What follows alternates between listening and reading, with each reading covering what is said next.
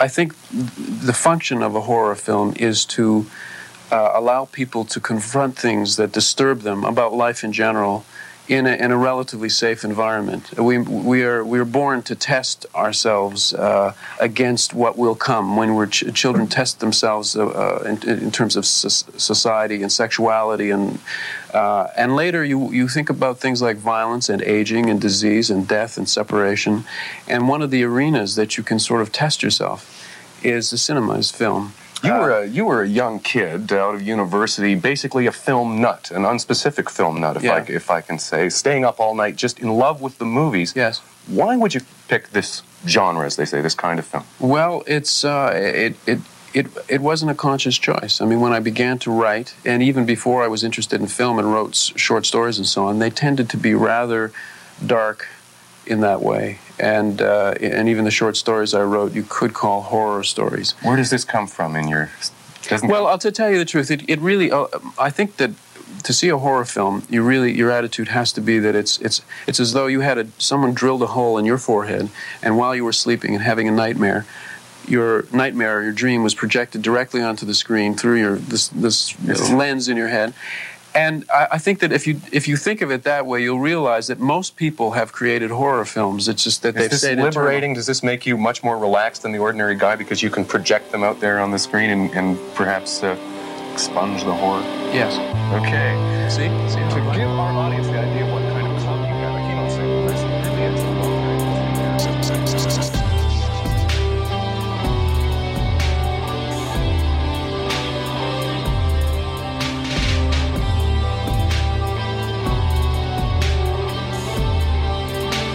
Well, hello everyone. Welcome to Struggle Session. I'm Leslie III. I'm Jack Allison. I'm Shannon Strucci. And today we're doing a special, very special crossover episode.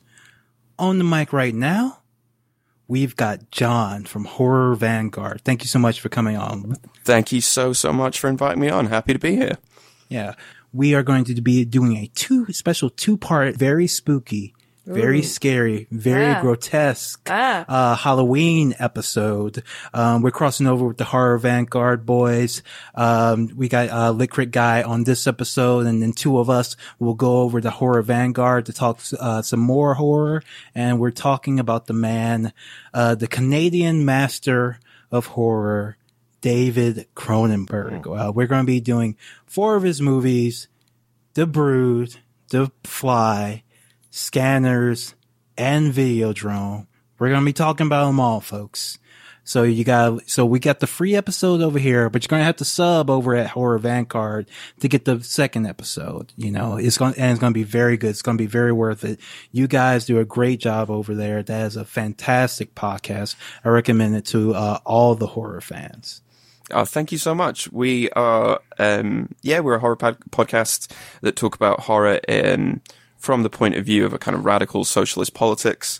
I kind of semi-jokingly call myself a gothic Marxist. So, this is extreme. I am extremely on brand right now. Yes, we are going to be talking about David Cronenberg. I guess we can start off with, in general, like, what are your feelings about David Cronenberg? Because he's one of the, I feel like he's one of the all-time great horror directors, and then he took a turn to doing like prestige stuff, some of which is kind of good, some I think is kind of cloying and sentimental. But otherwise, like, I have to say David Cronenberg, especially after just watching 4 of his movies and enjoying all of them, has to be one of my favorite directors. Yeah, he's fantastic.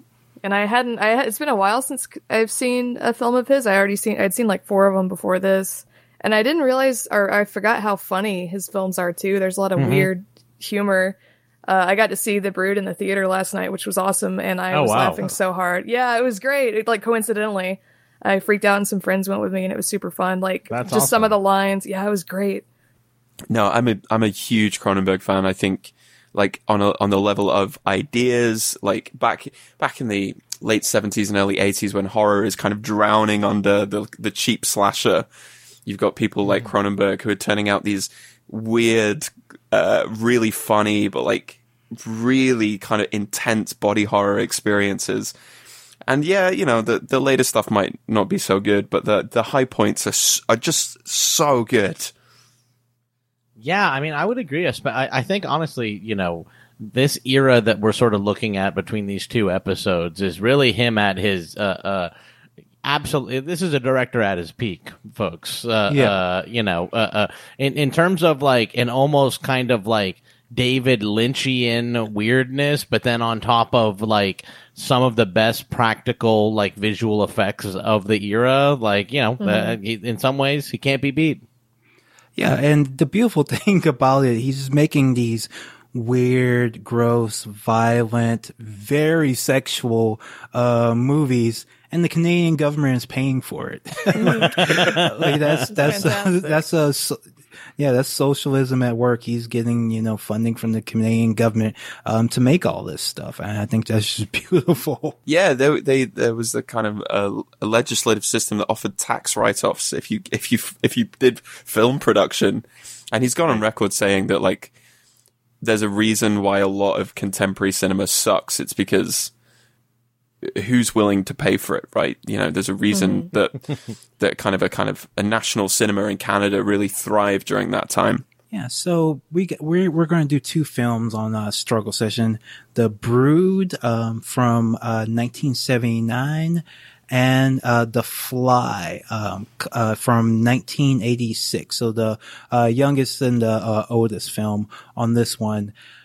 Now, we talked on the show a few times about like some of Cronenberg's earlier stuff. Shivers and Rabid were two kind of schlocky, kind of exploitation type, like zombie flicks, basically. One's pure zombie, ones are zombies that have sex, and both of them are, you know, really enjoyable movies, but are, you know, very kind of low concept, kind of low budget, kind of slaughter fest.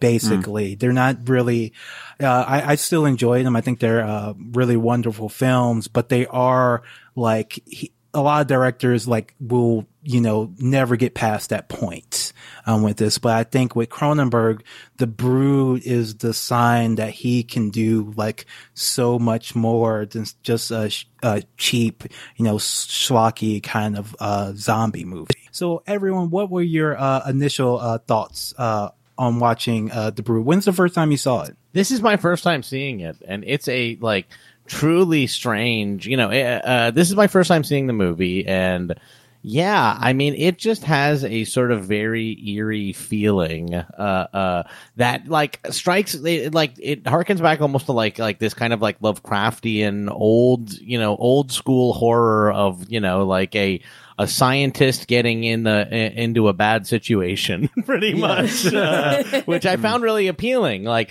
I said, but it you know, and but it does end up kind of having this like sort of, you know, Lynchian weirdness, and yeah, some of the like great visual effects that you would expect from later Cronenberg stuff.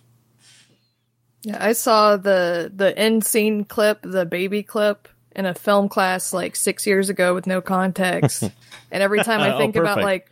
Yeah, it was amazing. I think it was like feminist film theory type class. And every time I think about getting pregnant, because I don't want to have kids and I think pregnancy is terrifying and disgusting, I just like think of that scene. So I was just waiting for it the whole movie. But yeah, it was like I said, I saw it actually for the first time in a theater last night at 10 o'clock. And it was awesome. I loved it. Especially like I enjoyed Shivers and I enjoyed Scanners, but I think The Brood has so much more going on emotionally than those two films in particular. And there's certain aspects of it that, you know, we were joking, my friends and I, that's like a father's rights movie or whatever, but I think that there's a lot more going on than that. But there are some elements that are like, okay, and then it's like, all right, I get it. All these people are sympathetic, and it's just like a weird, a very weird film with a lot of comedic moments, like the guy screaming at the main character to be his daddy and whatever. I had no idea that was coming. That was really funny. Yeah, I really enjoyed it. It might be my favorite out of the four now. Videodrome was my favorite, but I don't know. Wow. Yeah, I think I saw this. I was watching this today, actually, just before recording it. It's the first time I've seen it in like, I don't know, maybe 5 to 8 years. And I remember loving it. Absolutely just thinking it was the coolest shit ever when I first saw it. And now when I watch it, there's quite a lot of it where you realize that it's a kind of deeply ambiguous film, and it's maybe the most he was going through a divorce direction job of Cronenberg's like career. And I was talking about this earlier on Twitter, and I said, like, in many ways, it's a kind of very, very straightforward, very kind of classic horror plot. But it's also this amazing response to Kramer versus Kramer, which is like this kind of ersatz sentimental, like, boomer enlightenment film where it's like, oh, we've moved beyond kind of marriage and we can process familial breakdown. And then Cronenberg comes along and just goes, no, absolutely not. Yeah, so The Brood, it's I mean, I think it's a fantastic film, very deeply weird and immediately engaging. That first scene of the therapy, like, I am in it, where he's doing, Dr. Raglan is talking to Mike, who's one of the therapy, I was about to say victims. Therapy victims is actually an appropriate term. Yeah, pretty accurate. Here. It's a therapy victim of the film. Yeah, the therapy victim of Dr. Raglan, who is undergoing this, radical therapy. I don't know what the technical term of it is in real life. It is a real world type of therapy. In the film, it's called psychoplasmics. It's where they do, this intense role playing. And the Raglan technique gets you to physically manifest your negative feelings in the form of like these pustules and just these body growths that appear on you because you're just so angry and upset, and you can physically manifest this stuff. And Raglan, this is a new radical technique that this psychotherapist has, come up with in order to, this is supposed to help you, purge all your demons by manifesting them physically. And of course, because I think Jack pointed out, since this is in its core kind of a Lovecraftian tale, everything goes wrong with this technique and pushes everyone to the brink, and most of the people in the film end up dying very tragically. And almost none of them were actually doing anything wrong. They were just they're just all a bunch of people suffering from trauma or people trying to help one another, and it just ends up poorly for all of them. Yeah, I didn't expect it to be like a cycle of abuse film, and I appreciated how that aspect of it was handled, because I mean the mom are both mothers in the film, maybe aren't the best mothers, but you do feel bad for them. I don't think it's like a women are evil movie. No, and that was interesting. You mentioned it, that you watched the last scene in your feminism in film class. Was it a positive? Was your professor saying something positive about it? She didn't like horror movies that much, so I don't know if it was. I don't really remember. I think all I remember was how disgusting and weird and great it was. It was probably positive. I don't know. Yeah, because this film has gotten some criticism for being misogynistic, but I ultimately don't agree, because nobody in this film is a villain, really. Nobody is trying, the mother, she's clearly mentally ill, severely mentally ill, and is trying to get help for it, but because she hooks up with Dr. Raglan, who has developed this new method, she, instead of being able to properly process her mental illness physically manifests in the form of little evil monster children. Yeah. I mean, I don't really buy the argument that Cronenberg was, I mean, he said himself this was a very cathartic film to make when he's going through a very bitter divorce. And yeah, that's absolutely part of it. But I think the idea about this kind of making all of the women of the film into figures that are monstrous. Monstrosity is produced, right? And it's produced by this abusive psychiatrist. It's produced by the fact that all the men in this film are just shit.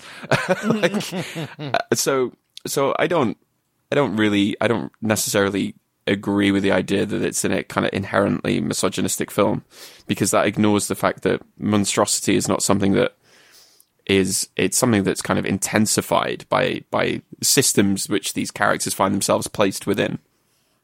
I would agree. I don't think it was misogynistic.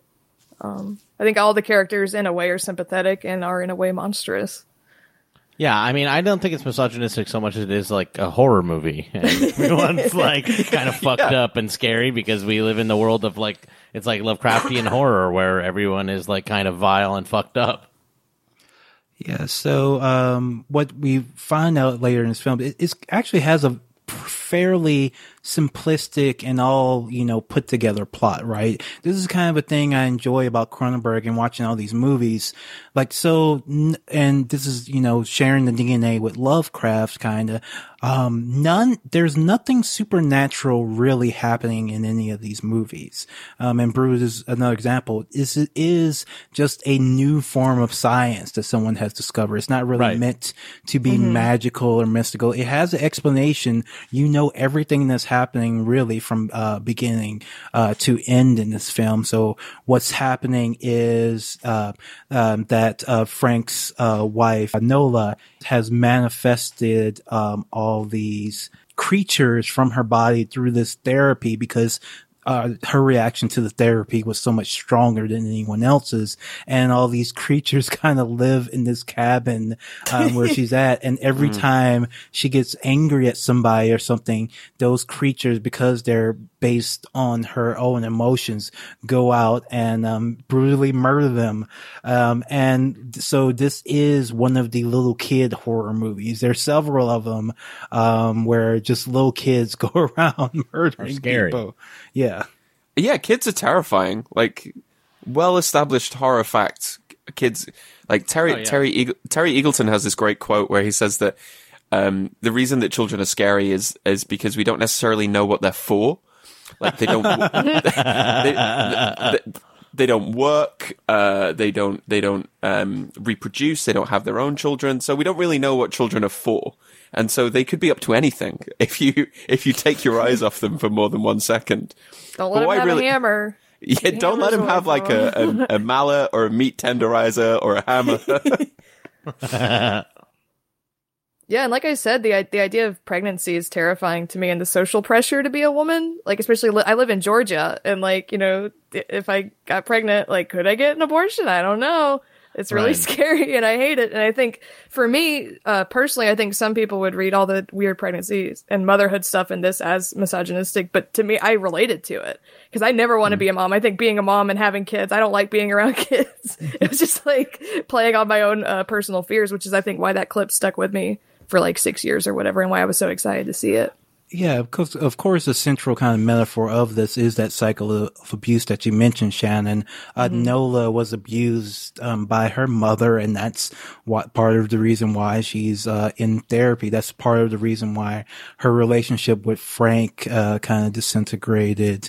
And what opens the film is that Frank is worried that Nola has abused their daughter, without him even knowing that, his mother-in-law, abused, his wife.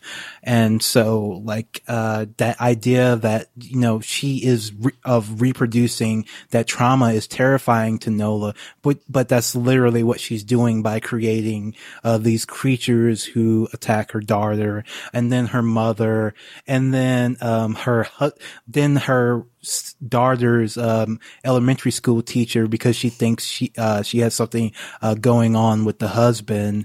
And just every time she gets mad, and every time her rage manifests, ends up hurting all these innocent people without her even knowing it. I mean, I think this is one thing that's really powerful about this film, beyond the kind of central tension of motherhood, of reproduction. It's like what the idea of that kind of anger and internalized drives, and the kind of, what would any of us do if we thought we could get away with it, right? That's the kind of really key question this bores into.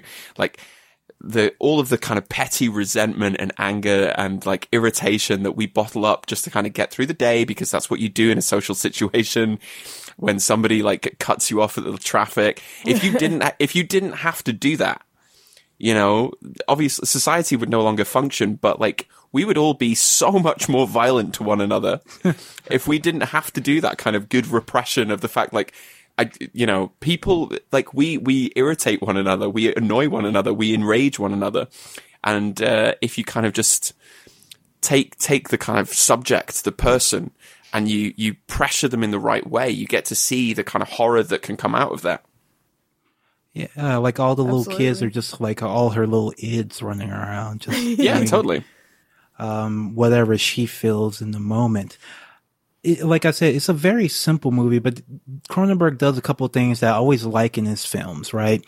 He always has like these, small character actors to do like very funny, weird stuff in the films. Yeah. In this one, is a former patient of Raglan, called Jan Hartog, who is, he's like living in like the hospital because Raglan's method has destroyed his lymphatic system. And like that scene is just so funny and so it's amazing. Weird. And then he shows his neck with like his nodes, like, just one of the grossest things in any Cronenberg film. And that's saying a lot. Yeah.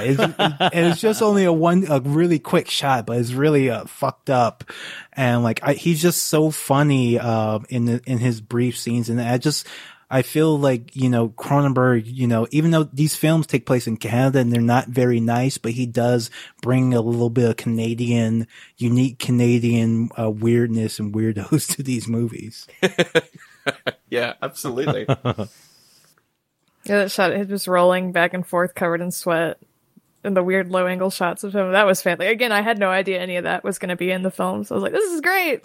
Yeah, it has this like nice mix of like, it does have these serious themes and it has these sort of like bigger ideas and everything like that. But it knows that it's a like schlock horror movie. Like I kind of like in the world of, elevated horror that we find ourselves in now, that this movie still is kind of like, well, this is like a horror movie, and there should be some like silly schlocky horror parts in it, Yeah, which just goes to show the kind of like bankruptcy and critical meaninglessness of the term elevated horror. Right. Because I really do think this film is like just... It just looks beautiful. It looks fun. It's fun to look at. That opening scene is great. Guy who plays Raglan, the doctor, he's just giving like a top level performance. Oliver Reed is his name, and he just feels like the most classic Shakespearean actor. I believe he is a Shakespearean actor. I'm looking at his wiki now. He's just been in tons of stuff. He's a stage actor. Passed away in 1999. But goddamn, his performance as Raglan is wonderful, because at first you think he's just this uncaring asshole doing this thing like he's kind of threatens Frank, say, I'm not letting her go, I'm not letting her leave, you have to bring your daughter here or we're going to be in a legal battle. And then you realize kind of that he actually is trying to help her, but he's playing with forces he doesn't himself really understand. And at the end he risks himself to save Frank and his daughter from Nola. So he ends up kind of being a heroic figure by the end, when you start off thinking he's just a complete sociopathic piece of shit. Yeah, absolutely. And like if you are a horror fan and you have not seen The Devils yet with Oliver Reed in it, you absolutely have to watch that. It's I've been meaning to watch it. Yeah. I know I need to. When I was researching folk horror, I was like, shit, I need to watch all these. It is off the chain. It's so good. And the performances don't need to be this good, right? If you're going to make you're going to make a schlocky, slightly gross out horror movie, you don't need to like hire Oliver Reed to be like, what are you doing? But what I really like about Cronenberg and kind of like, as you said, Jack, like he puts in these kind of like, he's so okay with being a genre director. Like he knows what the rules of the game are, and he's entirely. The thing I really like about him as a filmmaker is that he's not sentimental at all. So you've got the great slapstick bit of him rolling around the floor, but this is also a guy that's dying. And you've got that really heartbreaking opening therapy session, which is also really kind of bleakly funny. So he's so good at making this kind of horror story, which is like devoid of sentiment, which I think would be really easy to fall into, where you go, oh no, the precious innocent child has to be rescued and has to be redeemed somehow. Yeah. But that doesn't happen.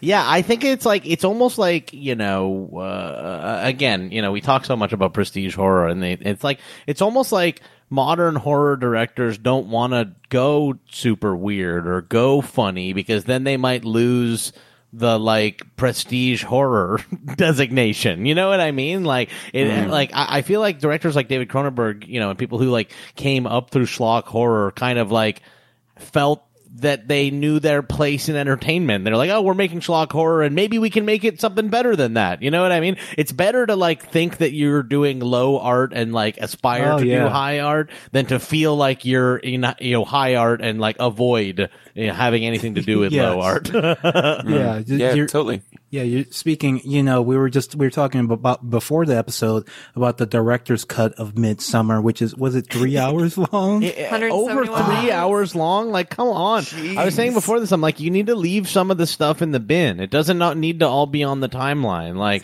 Some stuff gets to stay in the bin. It's not all good. Guess what? There's not over 3 hours of good Midsommar. Jack, guess what? On. The Brood is a tight 90. 90 minutes. Yeah, I know. These movies were so short. 90 is such a good amount of time for a movie, and especially a horror movie. A cool night. That's a movie. Some movies expect too much out of you. These movies do not, and I appreciate that. And of course, we do. I do want to mention the last scene where we do see that the cycle is continuing because the daughter is manifesting those growths on her arm after her immensely traumatic experience through this film. There's no way she was gonna I don't know, after seeing so many people beaten to death, she was gonna have problems no matter what. I'm sorry. Yeah, that's true. Yeah, she barely says anything in this movie, and she just looks frightened all the time, and just has to watch a bunch of people get murdered, including her mother and grandmother, and her teacher. So all the adults in her life. Poor little girl. Oh well. It's a horror movie. Yeah. Little girls have a rough time in horror movies. I watched Halloween 4 the other night. That little girl had a rough time too. Yeah. All right. So final thoughts on The Brood. Do we want to give it a score? Where we rank this film in the canon of horror? I love watching this movie, and it's a tight 90, and I can watch it again and again and again. It keeps moving. It never really slows down or spends a ton of time on exposition, or it sets this mood immediately and then goes from there. I just love this movie. I think it's really holds up. Yeah, I mean, I agree. I think it's it's one of these ones where you're kind of watching it and you're like, man, this is every horror movie should be as good as this. You know what I mean? There's no reason why horror movies shouldn't be this good. Yeah, it's just a super solid, horror movie that trucks along the entire time. I really enjoyed it. I had a great time watching it, and I think it deserves its place. It's it's only because Cronenberg's done so many other sort of extremely notable works that I feel this one maybe doesn't get involved in the conversation quite as often. Yeah, I loved it. It was just a good time, and it was very, I think, densely scripted as far as little character moments and making the characters believable while also keeping them kind of funny. I remember fairly early on, there's a scene where the psychiatrist, the grandfather angrily comes up to the psychiatrist to try to find his daughter and then leaves. And the other guy's talking to the psychiatrist. He's just he's drunk, or just weird moments like that I was just this is leaning into what it's doing while also dealing with very, very heavy themes seriously. And I think that's a hard balance to make. I think the funny scenes in Midsommar did not work. I just thought they were awkward. Whereas in this, they're woven in to the rest of the film. And I loved it. No, I agree. And I think I mean, it's maybe one of the kind of best early Cronenbergs, and easily one of the best horrors of the early 80s. It's like you said, Leslie, it's so tight. The structure is perfect. Cronenberg's a hell of a writer as well. I think what's really cool about it is that you can see in this one themes which he's going to keep going back to throughout all the rest of his like 80s horror phase, as it were. But yeah, an absolute classic. All right. That was The Brood. Up next, The Fly. The Fly. Now this is the one everybody knows. The Fly. You think, but I feel like it hasn't been talked about a lot. I think I remember when I was growing up, everybody talked about The Fly. This was the movie that was always on cable, on Showtime, and whatever, and everybody knew it and loved it. I actually feel like The Fly. I don't think like the new generation really knows that much about The Fly. Really? Yeah, people don't know The Fly. I really don't. I think people like have kind of don't. I mean, compare it. Like I think The Fly belongs up there with like an Alien, Aliens. Yeah, I guess I agree. But it's I kind of always felt like it was. Yeah, but I did. You don't too. think it's being estimated that way? Yeah, Lord. When I grew up, it was, but like right now, I don't think it is. I really don't think The Fly has the respect I had no idea. Especially with how memeified Jeff Goldblum has become. But everybody just thinks of him now as like the Jurassic Park guy. Like, no, he was at his hottest, sexiest, most broodingness in The Fly. You need to go back 100%. And look at The Fly. Yeah. Yes. Yeah. I mean, this is it's body horror. It's Jeff Goldblum at his like absolute peak, playing another scientist. Which, by the way, I like that both of these movies. We need to get back to horror movies that are about just sort of like scientists getting into like too much teenagers and normal people getting into situations. I want scientists doing science that went too far and getting in trouble for that. It's another Lovecraft thing. He's out there just doing science. He, unlocking the secrets of the universe. He fucks up while doing it and destroys him. But it's also a romantic comedy too, right? Like, this is like the chemistry between Jeff Goldblum and Geena Davis is just so perfect. Didn't they date in real life, around this time? Cause oh my God, they are just like a perfect, on-screen couple. They're both beautiful. They're both tall. They seem to genuinely like each other, fall in love throughout the film. And it's just their relationship is really what, holds, this whole movie's, together. Yeah, it's a love story.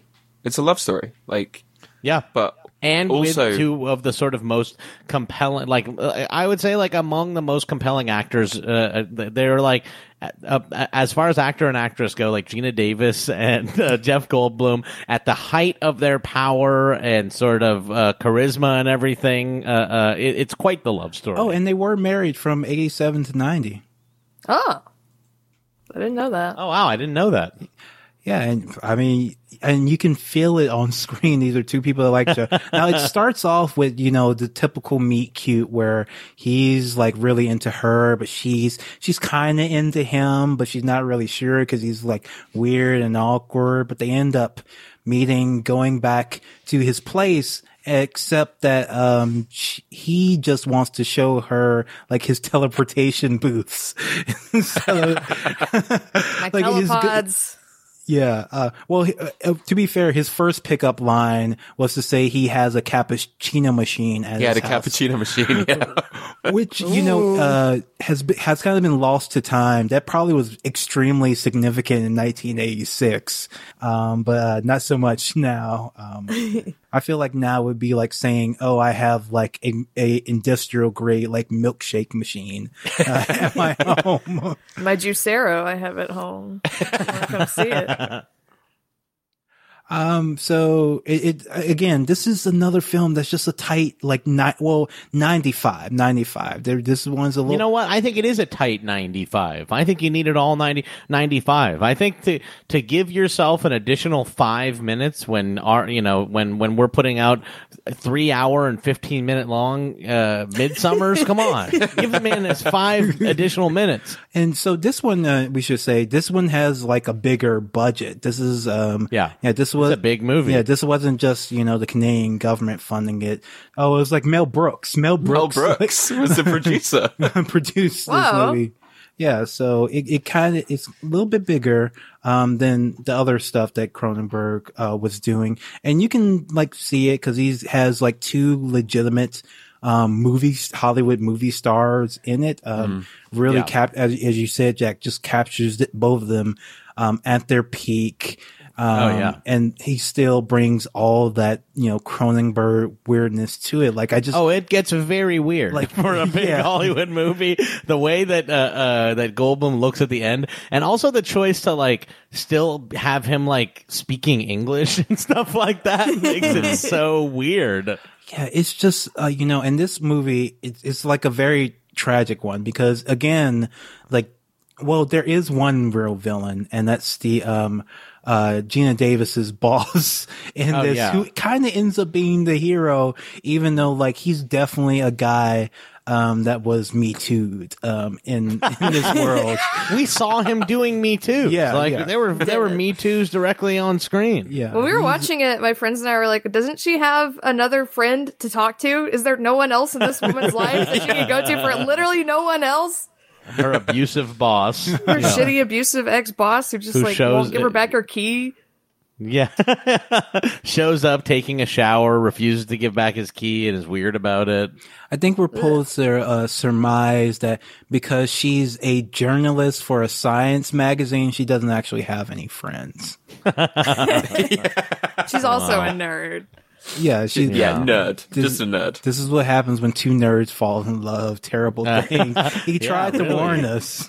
Yeah, really. That's a good way to put it. Yeah, so like she goes back to his house and he lives in like this weird kind of loft, and she looks in his closet and all his shoes and coats and shirts and ties are all exactly the same, and it just makes I'm jealous. Just makes me think that like, well, this Steve Jobs absolutely watched this movie, right? 100%. That's so funny.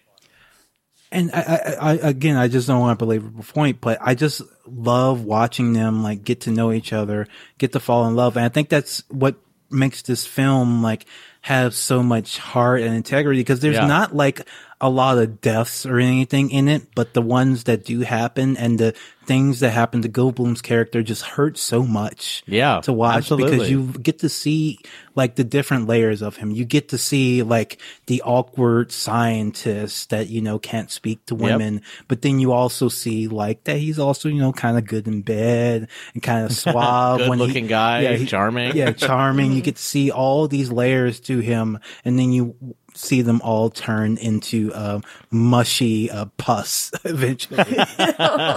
I mean, I think you're right. This wouldn't work without the chemistry of the central pair, right? And it's it's a very different kind of horror, but thematically, I think there's a through line that connects the two, right? So it's about watching somebody that you love go through something transformative in a way that is horrifying, but at the same time, the thing that's kind of really creepy is that it's not entirely negative. Yeah. Like there are moments where he talks about like the changes in his body and the things that are happening to him, and it's like some of it is actually kind of cool. Yeah, like the gymnastics scene.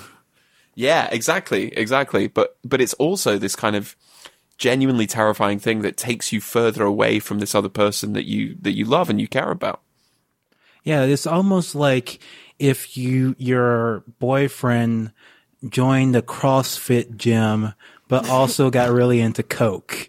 That's kind of what happened. When he kept putting sugar in his coffee, I was like, Yeah. You know, what this movie does, it's a testament to how good this movie is, because they're basically just doing the scene in Spider-Man 3 where he goes bad, but for the entire movie. But it works so much better than in Spider-Man 3 when he's dancing around and all that. Yes. I mean, not the comparison that I was expecting, but I can't say that you're wrong. And so I guess we should explain kind of the science of it. So he has developed a way to teleport matter from one place to another. It's in the very early stages, and he can only when Geena Davis first meets him, he can only do it for inanimate objects, organic materials. Wow. Pathetic. Terrible. Yeah, completely fucking useless, right? How who could possibly make what a nerd of that? But organic material tends to explode when he and the poor baboon gets turned into a Cronenberg. I believe is what the kids Cronenberg. What the kids call it these days. He the poor baboon gets Cronenberg until he has sex with Geena Davis, and he realizes he has to teach his computer how to be horny or something along those lines, basically. Like he says something is getting lost in the translation because the computer just understands ones and zeros and doesn't understand that you have to put the whole thing together. It's not the same if the monkeys exploded or together. Right. And so he does teach it. It does work. And because of the asshole boss, the asshole boss is harassing Geena Davis, and she goes over to see him, and he gets kind of jealous. He gets in his feelings and decides to teleport himself through it to kind of prove his, virility and masculinity. But he's not gonna be friend zoned. He has to fucking teleport himself. But there's a fly in the machine, and it all goes downhill from there. Basically. He becomes the Chad Brindle fly. well, there is that scene in the bar, right? So there's this kind of amazing bit where he's getting increasingly more kind of hyperactive, Spider-Man 3-ish.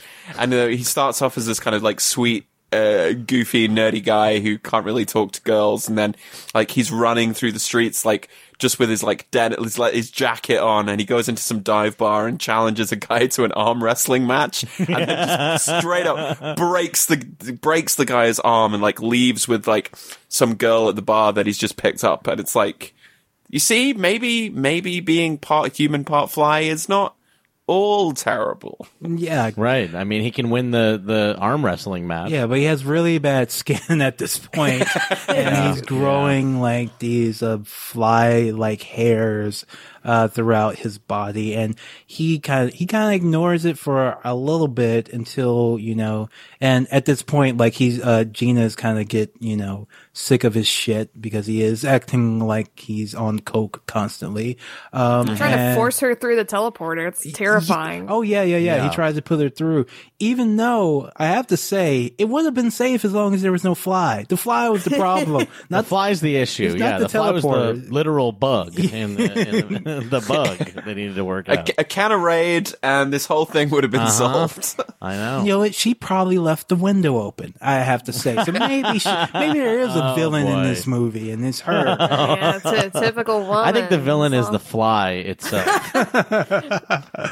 The dastardly fly. And so what we start seeing, after he has, this peak where he's super strong and super fast and can do anything, he his teeth start falling out and his nails start peeling off. And that scene has just haunted me since I've been 5 when I saw this film. It's just, oh God, it's just so hard to watch. It still is even now, and I'm and I guess that is really a testament to practical effects. That I watched that scene today, and it doesn't look corny or fake or anything. I'm that's the most fucked up thing I've ever seen. Fingernails peeling off of a hand. Yeah. Oh, there's that horrible moment where she comes around to see him after she's gotten sick of his shit. She's left. And then he calls and says, things have gotten worse and I need to see you. And like she comes around and the place is like full of rotting food, and he just picks up some food and just like vomits all over it, because that's how and then he suddenly goes, oh yeah, wait, that's disgusting, you're not supposed to do that in front of people. Oh right, yeah, which is also like part of what makes this so fun and charming, is that it is still Jeff Goldblum turning into a fly, and he's like being kind of funny about it. That scene is very funny. The fingernail scene is not funny. Him vomiting on the donuts is unexpected and funny. Her reaction. Yeah, and so he starts, hitting his low where he's longer Superman, like he can barely walk, and he's just, for the rest of the film, he's just covered in makeup, just absolutely covered in horrific looking makeup. And you just start feeling really, really sorry for him and wonder what's happened next. And then he gets worse. He turns into this kind of lumpy mass of like human / insect flesh, and Gina Davis' character just can't deal with it anymore. And around this time, she realizes that she's actually pregnant with Goldblum's child, and she has a nightmare, which is also like a very good scene, that she gives birth to a maggot, giant writhing maggot. Yeah, and she's just like, I'm getting an abortion. But again, Cronenberg very cognizant of fathers' rights. As Jeff Goldblum's like, no, don't get an abortion, please. And it's actually not like his reason for it isn't like the most horrible. He's like, no, please don't. This is the last part of me that's human. I'm like going to be dead soon. So it's not him just being like an asshole about it. I mean, it's certainly a wrong thing to say, but it's like you still feel sorry for him when he's like pleading with her to have the baby, because he doesn't want, to lose the last thing of him that's human. Yeah, at that point, he's still sympathetic. Yeah. But right after, maybe he doesn't get so bad, because the next thing that happens is, the Me Too guy comes with a shotgun to his apartment. Sure. And he has symbols in the apartment. Yeah. And, Seth Brundle, starts, melting his body parts away, which is, probably what he deserves, to be honest with you. He deserved that for, treating, being another man who treats, Veronica, Gina Davis's character like shit. There's that great moment towards the end where he tells her that something like, that insects don't have a democracy. They don't, like, he's changing into something that will actually become a threat to her. Mm-hmm. Like he's becoming, there's a point at which, you're in that kind of liminal state between being human and not. And he goes, actually, he kind of has this moment of recognition where which I actually think is kind of moving, where he recognizes, yeah, you should probably leave, because in like 20 minutes, I'm not going to be able to tell you to leave. Yeah. I'm just going to go for you. Yeah. It's a very sad moment. Yeah, it is, a really like tragic what happens, because you can tell he's still like these are two people who love each other, and then they've been destroyed by this, fucked up by just one little fucking fly has ruined both of their lives. And so Brundle, kind of becomes the full movie monster, and he decides that he wants to teleport with Gina Davis and the baby to merge them all into one fucked up Cronenberg creature. And then he goes like full fly in this just, again, horrific and haunting scene where he just bursts through his skin and everything starts falling away, and he's just this monster, just huge. It's just so fucked up. Just a terrifying sequence, honestly. Just a fucked up sequence, even to watch now. Again, testament to practical effects. Mm-hmm. Yeah, and the practical effects are incredible. That like the difference, I think, between this and The Brood is not massive, because the effects hold up really well. But the effects in this are just Like you see it now, and you won't go, practical effects kind of hokey. Right. Like it'll get you. This This film looks like will, real life. It's like horrendous. Yeah. They do a good job of like kind of keeping the reality consistent. Like I think when he does the arm wrestling, there's that white goo coming out of his hand from the pressure. It's like, that's weird. And then later on, it's like, oh God, that's what's happening. Yeah. Which I think is a really good details like that. And I also really loved the scene where he was crawling on the ceiling. Yeah, that scene is great. It was very, very effective. Yeah, this guy like all coked out climbing on the ceiling. it's Having great. a normal one. having just extremely normal, As just like normal as it gets. Combine himself and his girlfriend and their unborn baby into one being very super normal. just when you love someone, you want to be with them on the molecular level.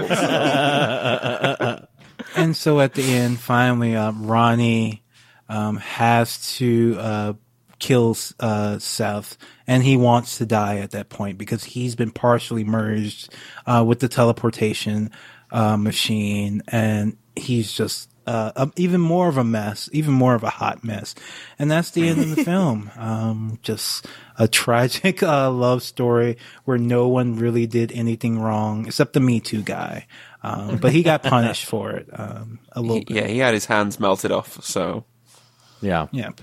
So good for him. Yeah. So The Fly, as I've said this before, like, I think it's one of those, like, just perfect movies. There's nothing I would add to this or take away. Like, it's just a sad joy to watch. You got two of the all-time great movie stars actually falling in love on screen in real life. And then you have some of the best practical effects ever throughout the horror movie. The only thing Shannon is right that maybe Ronnie does need like one scene with her just friends. a friend. That's true. Yeah, where It'd be nice if this thing could pass the Bechdel test. Is all. yeah. But otherwise, I think it's pretty much a perfect movie. Yeah, I mean, I have to agree. I mean, this is like.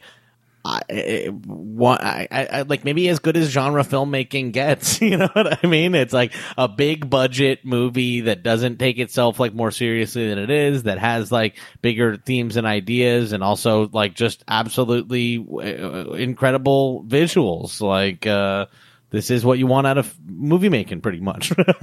No, I totally agree, and I know when it came out, lots of people read it as an AIDS metaphor, which is really interesting and understandable. And Cronenberg himself said, totally fine. I completely understand why people would do that.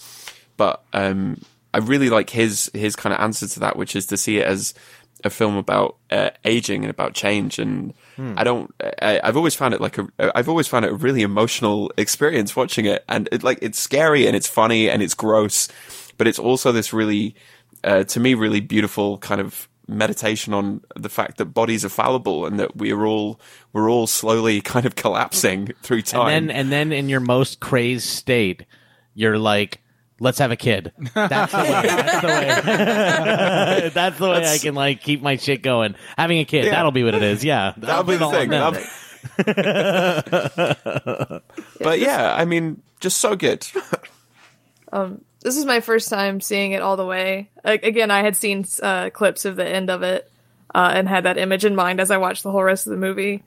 I think that the plot is less weird than a lot of other Cronenberg films, and I think I like his kind of weird dream nonsense plots more just in a subjective way. But as far as like a higher budget, big actor film, it's very uncompromising. Like, she just blows his head off, and then the movie ends, and then we're all like, what about the main? Okay, cool, we don't find out. I like that. That it's just like, it's just over. It's just, he wants to die. He's still in there. It's like, that he's still in there.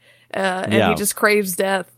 And then the movie ends, and I was like, no sentiment, no sentimentality. No catharsis. No, like, and then she has He wanted the to baby die, and then he died. What more do you want? Yeah, that was great. I enjoyed it a lot. Yeah. So there was a sequel to this that follows like the baby that they have. Gina Davis didn't come back. The Me Too guy came back, but nobody else. Cronenberg wasn't involved. He's the Eugene Levy of the straight to DVD, The Fly. Yes. Yeah, they did. Cronenberg said he did write a kind of side sequel to it, but he was talking about it with Fox about getting it made, but. No, that will, of course, never happen, because he will have to be talking to Disney about making a sequel to The Fly. Yeah. Yeah. Well, maybe they could start the Fly cinematic universe. They could have like a whole 6 Flies leading up to the return of the Fly himself. And we'll get one scene with Jeff Goldblum in one room in a gray shirt. Fly World. Fly World, yeah. Crisis on Infinite Telepods. Yeah. It'd be so good. All right, folks. That is Struggle Session for now. But however, tune to Horror Vanguard for part 2 of our Cronenberg discussion, where we will be handling Scanners and Videodrome. See you then. Peace. See you then. Bye. Bye.